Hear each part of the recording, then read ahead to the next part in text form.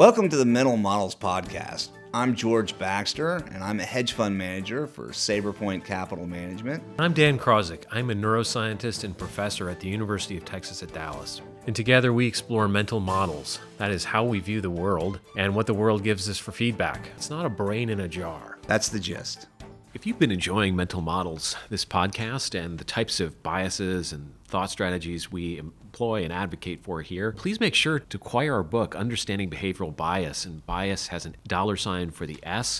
It's available on Amazon, and you could really do us a favor by leaving a review if you like that book and choose to buy it. Yeah, we do take a fair amount of time to put these podcasts together, and we want to know that it actually is meaningful and it's something that people really enjoy. And if you really do enjoy the podcast, it would be very helpful to see your support through a purchase of our book.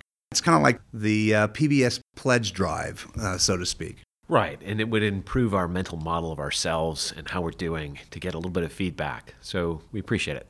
Well, George, a question that's been on my mind and really troubling me is, where is Waldo? I have always struggled with finding Waldo. I actually was at the Riverwalk in San Antonio a few years back, and there was someone dressed as Waldo, just kind of hiding amongst the people. And it was very charming, and there were a lot of photo ops with that character. So we, of course, are talking about the Where's Waldo book series, which involved really complex scenes with lots and lots of little people at circuses and fairs and all kinds of complex drawings with, just huge information complexity visually.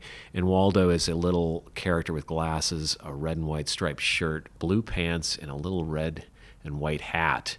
And the goal was always to find that character amid all this visual noise. And there would also be distractor characters who would be wearing a striped shirt, but they'd be not Waldo. And so what's interesting about that game is it's really the classic problem of how do we select amongst all the information and kind of create signal from noise. I always thought about this as an attention problem.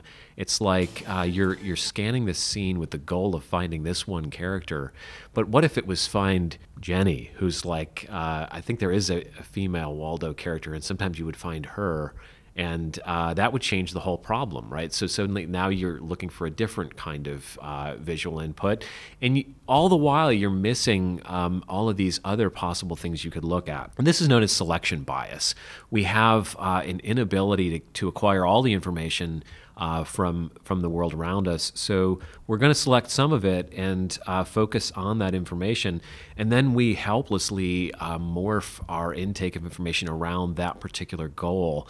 And the danger there to our mental models and our picture of the world is that we start to overrepresent that one thing we've focused on, and we're finding a lot of evidence for it and failing to notice other very real sources of data out there in the environment. Yeah, so the way I kind of think about it is, if you think about one of the connect the dots problem, where there's a number of different dots, and you connect certain dots, and that creates a picture.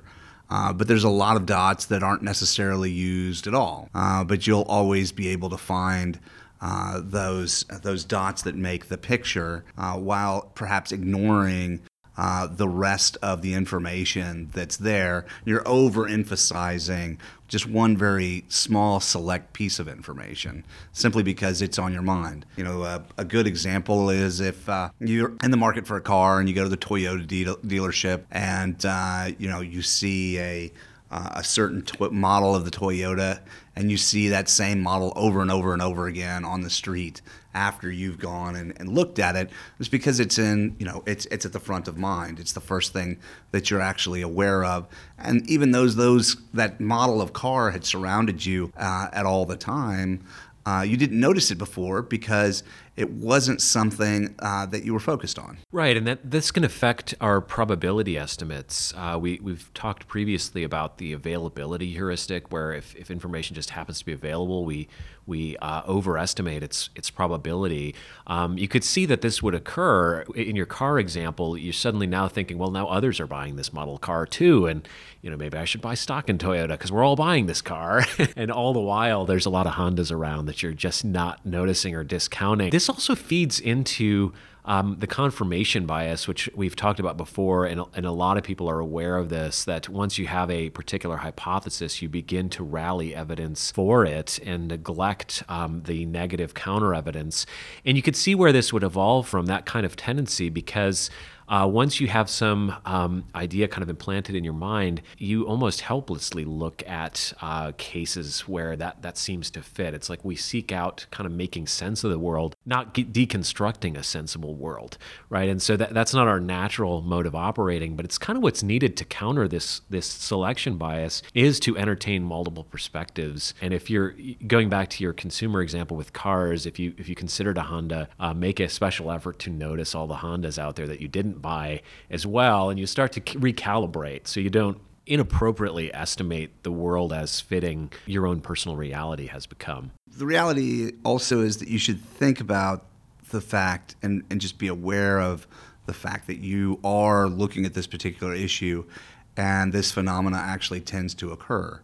So if you have some awareness of it, then perhaps you can say, okay, well, I've been researching this particular issue. And one that comes to my mind for Saberpoint, we looked at Helen of Troy at one point in time earlier in the year, and the Hydro Flask, and all of a sudden I noticed that there were Hydro Flasks everywhere, when in reality they had been pervasive prior to my noticing of their existence. Yeah, this can happen all over the place, especially with visual inputs, because we're always, we have a limited focus of attention, and we can only put it on certain things at one time, and we can sometimes be helpless as to what kind of jumps into our consciousness. And it's very, very potent stuff. So probably we would be remiss without mentioning the invisible gorilla experiment, which you've probably seen since it's become such a pervasive psychological phenomenon. I used to always surprise undergraduates teaching about attention with this particular experiment, which was done by Christopher Chabris and Daniel Simons, and they actually wrote a book on this called The Invisible Gorilla, which we'll link to in the show notes. And what this was a sort of a replication of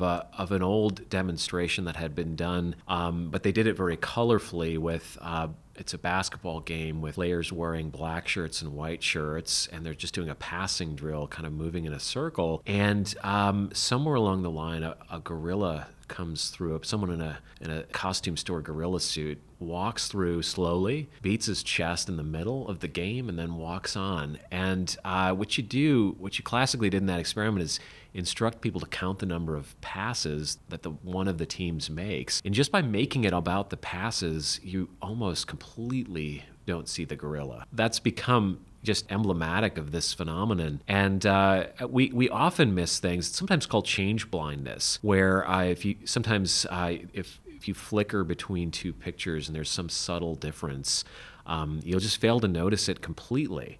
And then once you learn of the gorilla or learn of some change in an image, you can't help but see it. You're just powerless to avoid seeing it once it's out. And so, I mean, that's where the gorilla experiment became so famous, I think, is like now you really can't do the demo because everyone knows it's there. And we've just outed to even more people by discussing it on this podcast. And you can't help but see the gorilla once you know it's going to show up in the scene. Yeah, so whenever you become hyper-focused on one piece of evidence, other things that can be there that are quite blatant can be missed. So it's always good to be cognizant of the presence of a particular issue that you're focused on, and that you may be overemphasizing that particular piece of evidence, and that there might be other evidence out there that you're ignoring because of this overemphasis.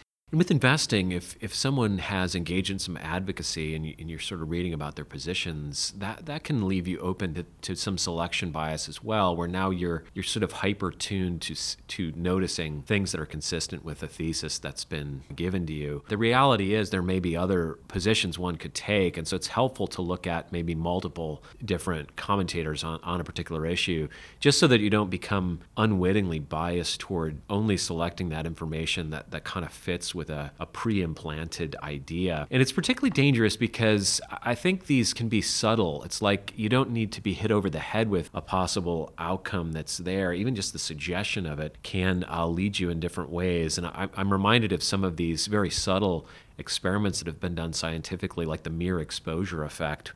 Robert Zients is a social psychologist from the 20th century who did a lot of work on that. And it was just simply exposing someone to particular visual information or particular products would bias them later. Even if they didn't have a strong memory of having seen that product before, they would tend to prefer it. And we tend to distort our preferences for things that we have chosen previously when we were kind of neutral on. So the point of it is all of our behavior has some sort of influence, and that can sometimes form a mental picture for you, and you're not even aware it's happening. So just consuming a diversity of information and seeking out a lot of facts is important, so you keep a kind of a balanced viewpoint. Yeah, I think that's about it. I think that covers it quite nicely. Okay, so that was selection bias. It feeds into a whole variety of other things like confirmation bias. It's fed by salience bias as well, which we've talked about previously on this show. And in the show notes, we'll link to Christopher Chabris and Daniel Simon's interesting book,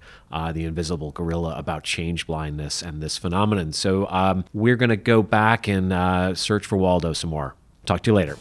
Thank you.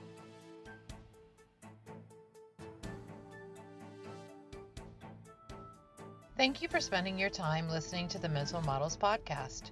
Content matters because your brain does not exist in a jar. Please subscribe.